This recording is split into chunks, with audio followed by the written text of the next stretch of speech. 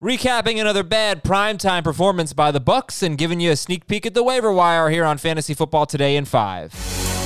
What's going on? Good morning, everybody. It is Tuesday morning. It's time to get those waiver claims in. We're going to help you out here on Fantasy Football Today in 5, a podcast that gets you caught up fast on the fantasy news and advice you need to know. Follow and stream us on Spotify. Leave us a 5-star review as well. And tell your friends. Help us grow. I'm Adam Azar. I'm joined by Ben Schrager. All right, Ben, the Rams get a 27-24 win. Two Rams wide receivers just go absolutely off. Robert Woods, Cooper Kupp were great. 130 or more yards for both of them. 11 and 12 catches. Wow. What were your big takeaways from this Rams win? You can go with the Rams or the Bucs, Ben. Go for it. Well, yeah, I mean, you hit on it, nail on the head.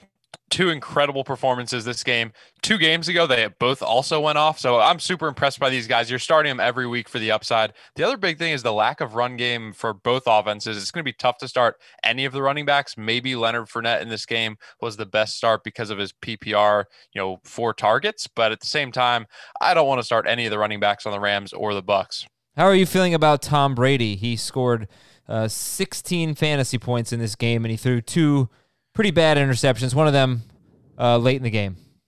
He threw deep 9 times. One of them was a good pass. That was not encouraging. Throwing 48 times total and not having a good fantasy performance was also not encouraging. So not in love with Tom Brady after this game, but it might just be prime time for him. He's getting old. Yeah, he's not used to playing in primetime, I guess, right? Now, it's weird. They got a primetime spell. This team is really not playing well, and they changed up their practice routine, and it did not work. All right, Ben, let's look ahead now to Week 12. Wow, Week 12. How about that? Top waiver wire priorities, who are they? We're riding the Gus bus this week. Gus Edwards is a must-add. If I have any fab left and I could use a running back, I'm going all in with my fab on Gus Edwards. He's got the Steelers on Thanksgiving. J.K. Dobbins and Mark Ingram both tested positive for COVID. They're not going to play. Pittsburgh, good defense, but allowing over 5 yards a carry over the past 4 games. And Gus Edwards went over 80 yards and a touchdown the last time they played. So Edwards is my number 1.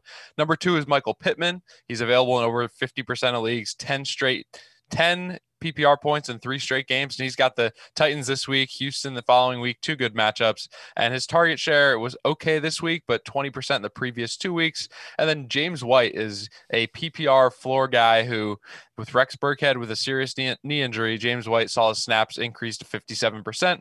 That was his high of the season. And he had a team high 9 targets this week. James White's going to be the PPR James White we've known to love over the past few years moving forward. I hope so. I did notice, though, just before we went on the air, was looking at the Cardinals. That's James White's opponent this week. And they have been really, really good against pass-catching running backs since Week 1. Week 1, they were terrible. Since then, no running back has more than 31 receiving yards. Only 2 have had more than just a handful of catches. So we'll see if matchup matters. It used to not matter for James White, and maybe it won't again. All right, quarterbacks. I need some quarterbacks, Ben. Who am I looking at?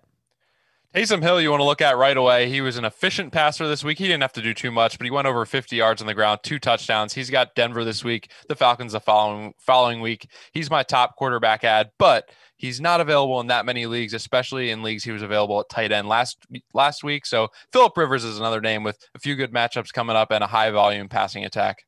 Yeah, Andy Dalton, even Alex Smith. Maybe you look at that Washington-Dallas game on Thanksgiving. I'm not sure it's going to be so fruitful. And Baker Mayfield against Jacksonville. You got to be desperate at this point with Mayfield. He just doesn't throw that much, but the Jaguars allow the 3rd most fantasy points to quarterbacks. So if I look at running back here and I can't get Gus Edwards, who am I looking at there?